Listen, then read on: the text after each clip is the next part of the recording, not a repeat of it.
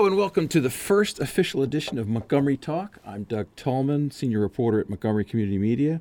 Today I'm speaking with Nancy Navarro, who yesterday was elected president of the Montgomery County Council. She is the only woman on that body, and I hope to talk to her about that in a little bit.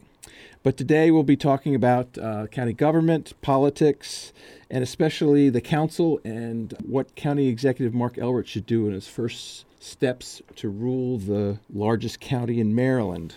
But before we talk more about the county, I wanted to talk about two national headlines. First is today is the National Day of Mourning for President George H.W. Bush. And I just wondered what your thoughts were on the president, Ms. Navarro. Yeah, well, thank you so much for this invitation. I think today really it should be a day of reflection, and I think a day also of gratitude to everything that this president contributed to our country. More than anything for me, it's a bit of a nostalgia day today because he represented, I believe, the best in what presidents, regardless of your political background, really had to offer to this country in terms of leadership and in terms of really safeguarding our institutions and preserving our values.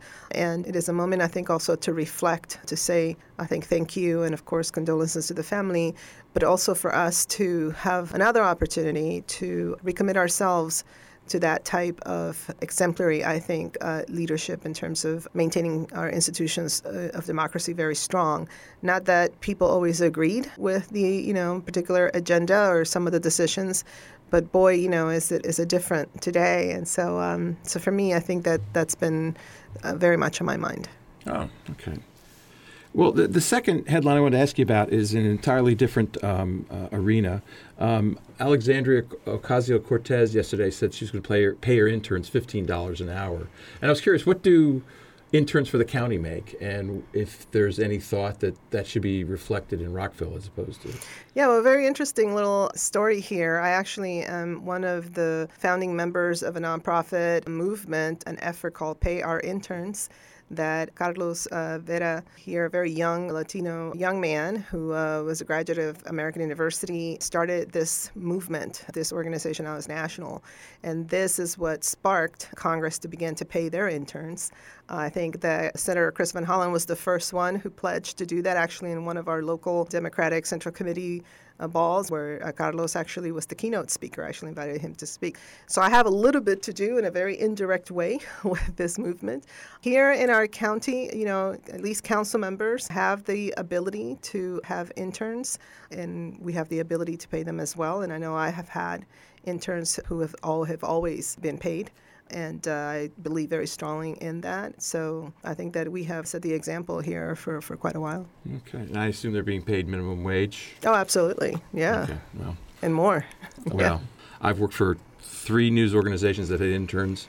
2 of them paid. 1 of them did not pay them. And that news organization is no longer with us. So. Yeah. Of course, the executives' ball was Monday night. I pulled Peter Franchot aside, and he said that the state is expecting an ocean of revenue, which is not something you normally hear him say, because it's a result of Trump tax cuts, and it's also because he's starting to assess sales taxes on internet sales. What's your sales pitch to him on where that money should go? Montgomery County has a lot of needs. Montgomery County has obviously always been at the forefront of economic growth, but we also have a number of areas where we need some additional help, mainly when it comes to education aid. And really to address some of the challenges that we have with poverty. So we have, I think, weathered the recession quite well, but it's not as if we have been able to come out and done many of the things that we'd like to do. We're very, very mindful of the fact that, this is not a time to think about additional sources of revenue like tax increases. So my message to my friend Peter Franchot is to remember us and remember how much we contribute to the state coffers, and please make sure that we get our fair share. Well, speaking of tax increases, I pulled Craig Rice aside, and we talked a little bit about universal pre-K, and he doesn't think the county can fulfill its goals without additional resources, which is just another way of saying a tax increase. How will the county kind of balance that? A desire to not raise taxes, but also a desire to expand education services so expensively? By doing the hard work. I mean, we need to, I think, especially right now, we have this amazing opportunity with a new administration to take a very hard look at what we have in place already. I mean, we have quite a number of assets in place that we can leverage. in order to push forward this agenda of early care and education. I think we also have to be realistic about the notion that it's going to have to be a phased-in approach. We did that before with all-day kindergarten, for example. When that initiative took place here in Montgomery County, we started in the areas that have been identified as having the highest poverty, the highest mobility rates and ESOL rates, and we started there. It makes sense. I mean, it's like doing triage work, and then you face it in. And so to me, I think this is a very auspicious moment, because one thing I've been discussing with County Executive Elrich is that we do need to be bold. We need to put forth a 4-year plan, but we should start with the low-hanging fruit so that he can have an opportunity also to take a look at the county's finances very carefully and where it is that we can perhaps then identify sources that can be dedicated to this endeavor. So I'd like to back up a second. Since you mentioned so much about education, I think we should point out that you spent 5 years. 5 years on the Montgomery County Board of Education before you ascended to the county council, and you've been in the county council since 2009. Correct. Yes. So this is your 9th year, if I can do the math correctly. Yes. It would be one more term before your term limited. Yes. But even before that, is what I'm kind of interested in. Is you were born in Venezuela. You spent 10 years there. In Venezuela? Yes. No, I was born and raised in Venezuela, but in 1975 I came to Rolla, Missouri with my parents because my father was doing graduate work there at the University of Missouri, Rolla. So I was there for 2 years, which is when I learned English. Went back to Venezuela and went through, what's middle school, high school, and then convinced my parents in some magical act to allow me to come back to the United States to go to college, and they sent me to the University of Missouri, Columbia. Pardon for the errors. It was no problem. It was from Wikipedia, I admit. Time to correct that. But the reason why I bring it up is I'm curious how that time informs your public service today. I mean, what is it about what you have, essentially what you've experienced, but certainly what you've experienced overseas and being a county council person here in Montgomery County? I absolutely had such a huge impact. One of the first things that it did for me is that it really highlights this notion that we are not one-dimensional beings, right? That, even for somebody like me who grew up in Venezuela, I grew up in a middle-class family and grew up with a lot of opportunities, but at the same time had parents who had come from very humble beginnings and instilled in me the love of education, but also giving back. And so that was very much ingrained. But having had the opportunity to come to the United States at age 10 also opened my eyes to the possibilities that existed throughout the world and the different types of institutions that existed and different types even of government. Even at that time, I was looking at those type of things and noticing certain things. So it really did shape me as being somebody that has a very expansive view of the world, while always recognizing that, excellence is not finite, and that we have a responsibility to address issues of those who are the most vulnerable, while keeping in mind that we need to engage in very aggressive economic development strategies. And so that's why I've never been someone who would auto-label myself, as being leftist or on the right or, To me, it's about being realistic and pragmatic. And so that, I think, I've brought into my public service. But I do think that I have this additional edge, which means that I can navigate in and out of lots of different communities in a very seamless fashion, because I had to do that at a very early age. What are your priorities going into this year as being council president? My number one priority is the commitment to help shepherd the work of this body. I did have the opportunity to serve as president of the Board of Education twice, and then once at the county council in 2013, at a time when we were just recovering from the recession.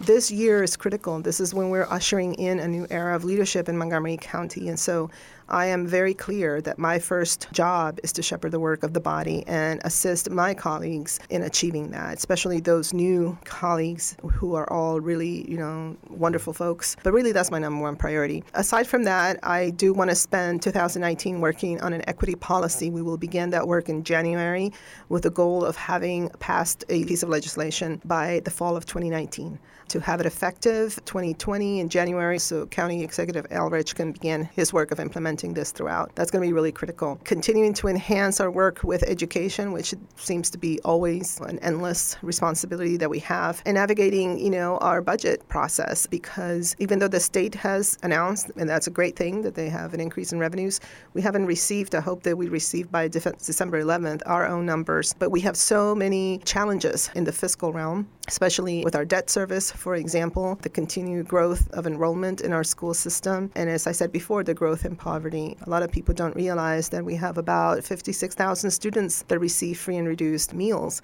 which is an indicator of poverty. So all of this is interconnected. And to me, I think, again, being that it's the first year of a new administration, a new year with a new reconstituted council, that's going to be part of the work, is kind of helping guide everyone so that we can have a successful budget and also successful initiatives.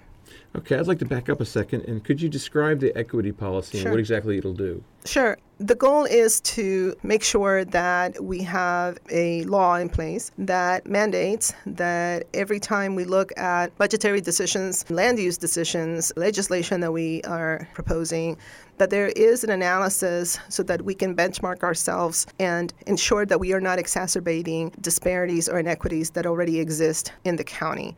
And this is important because if you think about being fiscally responsible, and if you think about how are we using our taxpayers' dollars, obviously we want to know that we are making an impact and we are achieving the results that we are set out to achieve. If inadvertently what you're doing is exacerbating these disparities, then obviously you're not being good stewards of our taxpayers' money, because you're going to have to come back and remediate.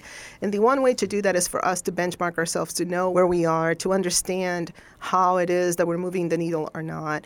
Places like King County in the state of Washington, which I spent some time this summer visiting with their folks there, have engaged and embarked in this and have done this in a way that is structural and in a way that you are accountable. So that's why for me it was important to spend a year doing this.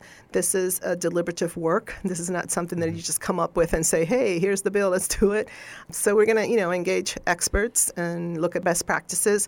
We're going to engage in a robust community engagement process and then come back with a piece of legislation that, again, is structural. I am very, very adamant about the fact that we cannot depend on whoever gets elected to these positions to be asking these questions, especially when you look at who we are in Montgomery County in 2018 going forward. So that's why this structural piece is so important to me. Well, when you talk about equity, most people have in their minds a sort of protected classes that need that sort of protection. But I've been spending some time up in Poolesville, and there's some folks up there who are saying that, okay, we can't grow. We're not going to have the votes to be able to get somebody elected who can fight for our what we need, but we've got a dilapidated high school. We have difficulty getting access to county services. Would a law like this apply to them, or would it only apply like in other ways? Yeah, so this particular effort is going to look at racial inequities and disparities, right? Because, again, when you look at the demographics of the county and you see, we have 5 councilmanic districts. 4 of those 5 are majority people of color. When you look at that disparities in academic achievement and access to health care and access to higher education and access to transportation, even when you look at issues like land use decisions vis-a-vis amenities or revitalization projects, et cetera, that disproportionately affect those communities. And so, again, as that segment of the community continues to grow, if we are not responsive and invest our dollars in ways that close those gaps, it's just not going to be sustainable in terms of budgetary decisions. So that's what we're going to look at. Now, there are, I think, some really wonderful consequences of having the discipline of looking at things through this equity lens, because then when you also look about population in our county that is aging, right? So when we do make our land use decisions, we can look at that as well. And even though that is kind of outside the scope of racial inequities, it does give you the discipline to look at how are we responding to our constituents in terms of the trends that we are seeing. So in essence, back to your question, I think that is something that then would be a lot more apparent as we, again, go through this very disciplined process moving forward. Okay, we want to take a quick break. You're listening to Montgomery Talk. I'm Doug Tolman, senior reporter at Montgomery Community Media, and we're talking with Council President Nancy Navarro. MCM, your community media center, is making Montgomery County a great place to live through programs like 21 This Week. Montgomery County's hardest-hitting political talk show keeps you up to date with the local political scene. Montgomery Community Media. Our middle name is Community. And we're back with more Montgomery Talk with Council President Nancy Navarro and our discussion about county government. We just ended talking about Poolesville, and I just want to bring that up again because I know that community is going to be fighting once again for a new high school. I believe there's some money in the CIP to do some planning money for that. How do you think the council sees a new high school for Poolesville? Is it high on the list, low on the list? Wow, I mean, that's a tough question. I don't think I would feel comfortable defining something as high or low on the list, especially because there is a very robust process that the Board of Education engages in. And, I defer to their judgment in terms of where things are. What I do know is that every time we get the request from the Board of Education through the executive via the CIP, we have literally bent over backwards to make sure that we address the most pressing needs that exist in terms of facilities in the schools. So much so that, in 2016, this is why we raised recreation taxes. It was so that we could add money to our CIP budget without having to affect our debt service. For example, in areas like Kent Mill, where we have Lee Middle School, and a school that had not been renovated since 1964, where literally you had leaks all over every single hallway and you had floors and things like that, we did make a decision to keep that on schedule because there were health and safety issues. So, this is a council that has a long history of always responding to the most pressing need, and I don't think it would be any different this year. Okay. Toward the end of this term will be about the time when the council decides what to do about the minimum wage. You'll hit the $15 an hour, I guess, in 2021, just in time for an election year to decide what to do about it. Any thoughts on what your next steps are going to be? I think we engaged in a phased-in approach first. And, when I was president in 2013, I'm very proud. This was one of the signature accomplishments of my presidency. And then, of course, when we decided to adopt a bill that would take it to the $15 level. And so I believe that we have accomplished something really important for Montgomery County and their residents. And as far as I know, there hasn't been any conversation about any further bills. Nobody wants to take it to $20 an hour. I haven't heard that. Okay. I expect development is going to change under the Elrich administration. Of course, development was a huge part of the election coming up, but it seems development is pretty much a council function. At least you guys get to set policy. You guys pass land use guides. You guys pass master plans. The planning board reports to you. So you have a far greater role as far as what happens as far as development. Right, which is why I watched this campaign debate, very closely and kept asking myself, why was there such a strange energy around the issue of the possibility of Mark Elrich becoming executive? The truth of the matter is that the council is the one who has been, through the charter, is responsible for land use decisions. And so it's interesting. And we have actually engaged, I think, in passing, I think the most master plans ever, at least this outgoing council did. So I feel like, in terms of master plans, we are pretty much updated, right? We've done quite a lot of work, the zoning rewrite, a lot of those things. So now is the job of looking at our county comprehensively. We can't look at redevelopment or development in isolation. And so the work of developing a strategic vision for the county is one that now we can engage in for this next chapter and this next iteration of leadership. What is it that we want Montgomery County to be perceived as? What is it that we want to position ourselves as being? And then look at the different master plans that we have adopted to see how we can promote that. So transit-oriented development is a big thing. We were talking earlier about how do we expand the tax base? I would like to attract young professionals to the county at the same time as the population is aging. People want to downsize. Transit-oriented development is very attractive to those two demographic segments. So, making sure that the amenities are there, making sure that people see that there is vibrancy, but also respecting the fact that there are a lot of single-family home neighborhoods and quiet cul-de-sacs, and ensuring that remains the case, because then it means that you have choices. When I talk about diversity in the county, I also refer to the fact that we have a lot of choices of where to live, how to live. And that's, I think, what we have positioned in terms of policy. I think debate will continue in terms of What does it take to, for example, build housing? How much money are we supposed to be extracting from those who are supposed to build housing, understanding that developers are not in the business of charity? They have to make money because it's a private sector endeavor. So there's always going to be that tension, and that is the work that we continue to take upon. So again, I see it as a holistic approach, a macro approach, while having been part of the council that made some strategic decisions about where do you place, higher density? Where do you look at opportunities to have more affordable housing, avoiding concentration of affordable housing, for example, not to create imbalances? This is not a one soundbite type of answer because it's a very complex issue for a county where almost 30% of the land has been reserved for agricultural use. It continues to be that challenge, but I think that this is a council that understands that. And I do know that we can work collaboratively with Mark Elrich to ensure that we move forward an agenda that works for everybody and that is sustainable. Once again, Montgomery County has lost a major employer to Virginia with the announcement of Amazon going to Crystal City. What does the county have to do to flip that script? Well, maybe the region gained a major employer.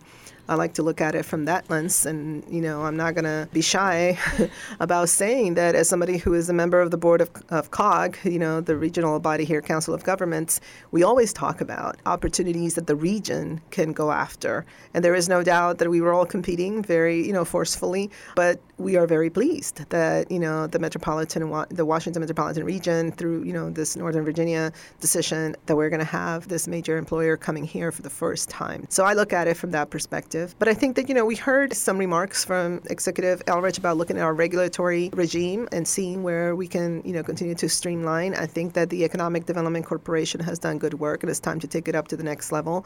I believe that our Workforce Montgomery needs to definitely take a very close look at what they're doing and how we're aligning the creation of this workforce pipeline. We have to look at, again, the quality of our schools and where is it that we can incentivize and where is it that it's appropriate to do that in order to attract companies. But undergirding all of this is, I'll refer back to the master plans that we adopted, right? We have, for example, Viva White Oak.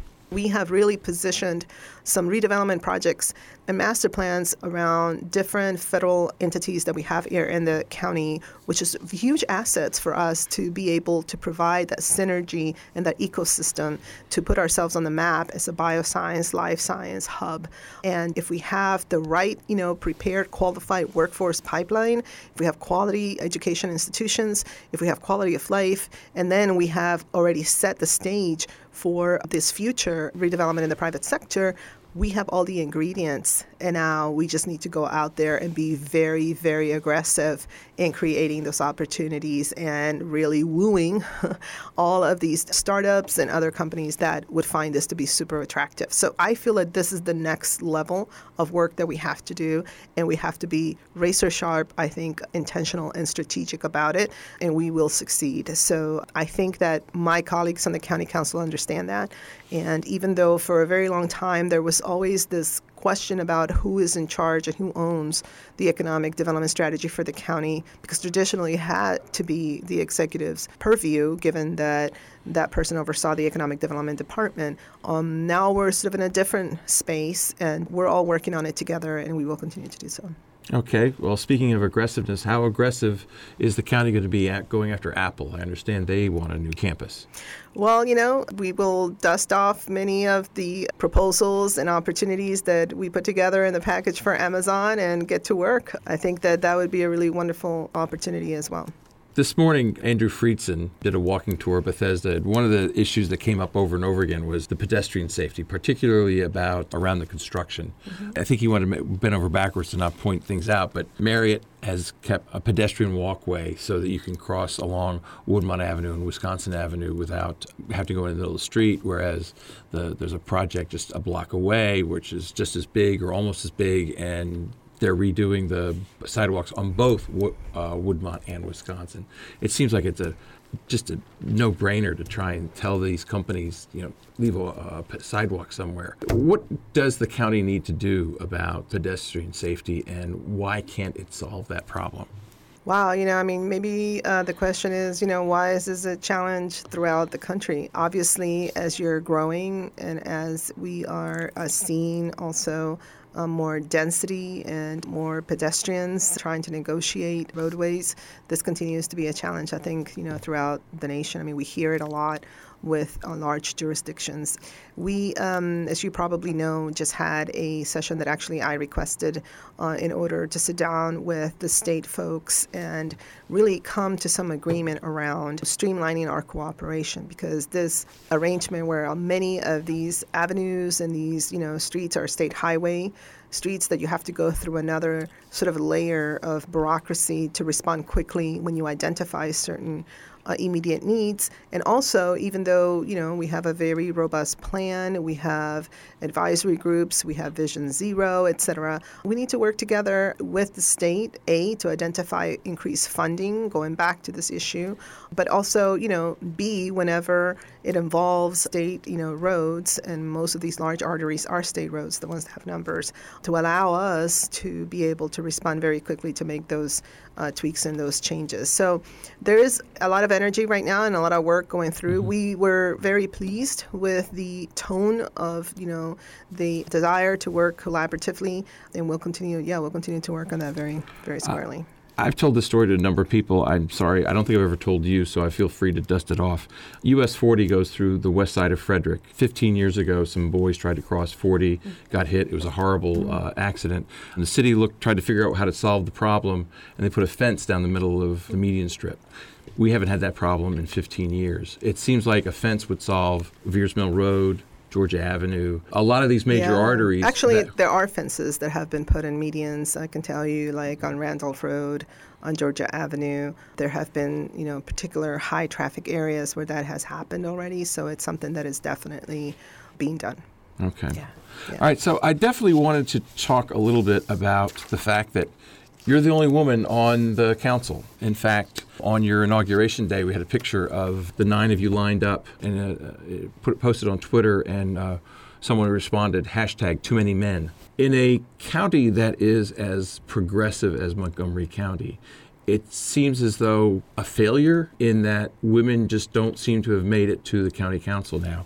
We've added women to the House of Delegates. I don't think there was a change in the state Senate. The entire school board is women. Mm-hmm. But so many services are decided by the county council that it would seem as though cutting the number of women on the council in half, essentially, in this last election seems ridiculous, considering that a dozen qualified women ran for the at-large position and couldn't break through. Is it a glass ceiling? I don't know.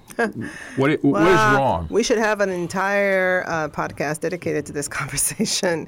When I ran in 2008, I was one woman running. I think there were like 8 men. And in 2009, I was the one woman running against also about 8 or 9 men. So I'm very familiar with the barriers that exist for women to, number one, step up. Just doing that, it's not an easy thing to do. But then once you step up, to be taken seriously, and also to tap into the infrastructure needed to run very competitive campaigns. Now, what I've said already also publicly is that, I lost in 2008 and I ran again in 2009. And so my message to the very qualified women that ran this time is to, lace up their running shoes and right now start running for 2022, because there will be openings coming up on the county council, and that is something that you must do. But it is true that we have to also take a step back and understand that the barriers do exist. And I'll be completely honest, as I said earlier, was born in Venezuela. It's a Latin American country. I'm the oldest of 4 siblings, 3 girls, 1 boy. My father actually was quite a feminist. I didn't realize that until I grew up, in terms of how he laid it out for me that I could do whatever I wanted. So I never saw the world from that lens until I think it became so apparent once I got into politics.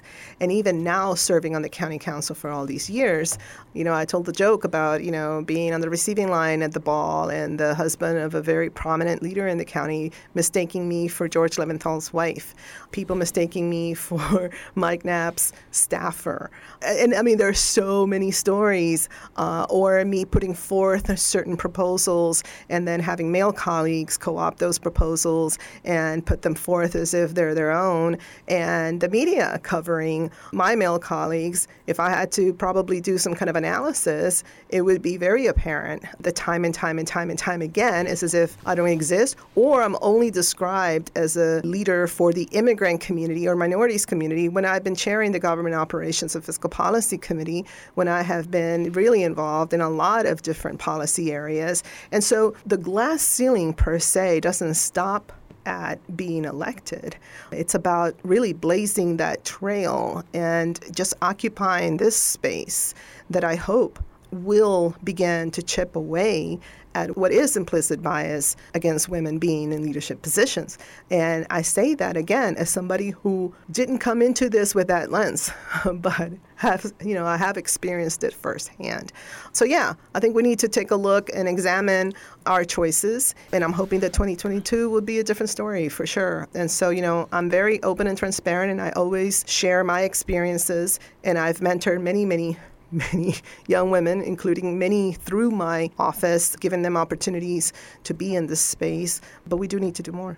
In talking with the candidates during the election, the women who ran, I think almost every one of them said, I don't want to be elected because I'm a woman. They want to be elected because of what their skills are. Absolutely.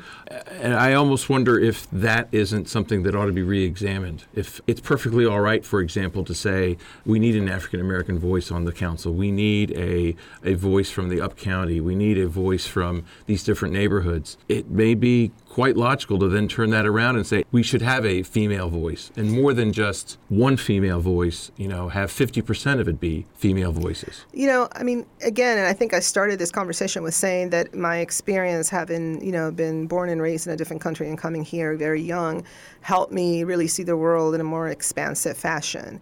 So I think it's sad that in 2018 we're still having this conversation, right? That somehow when I was running, I would hear established elected officials say to me, be careful not to be typecast as the Latina council member, the Latina member of the Board of Education, and it's kind of like, look, I can't help that. That's who I am, right? But I'm much more than that.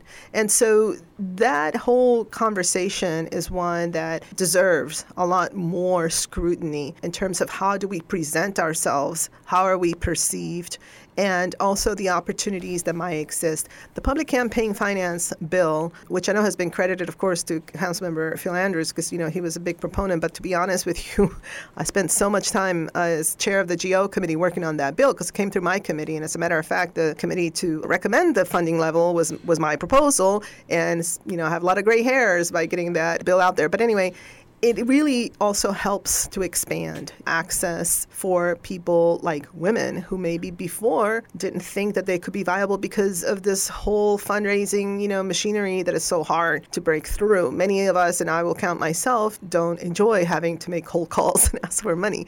So we have put in place some structural openings. And I think, again, I think that 2022, I am really hopeful that we're going to change that. We have to, I'll be honest, and it does make a difference to have leadership that reflects the community. That makes a world of difference, including, in terms of backgrounds. And I'll just give you another anecdote. A lot of people assume that I know a lot of things about everything that has to do with the Latino community. And the reality is that I've had to really, study a lot and learn a lot in order to be an informed policymaker. So it goes for everybody, I think. But it's a great topic, and I hope that we can talk about that even more. Well, I think now's a good time to end. That's the final word. Thank you, Nancy Navarro, for coming to join us. And thank you all for listening. I'm Doug Tolman, Senior Reporter for Montgomery Community Media. And next time, be sure to go to our website, mymcmedia.org, and have a great day.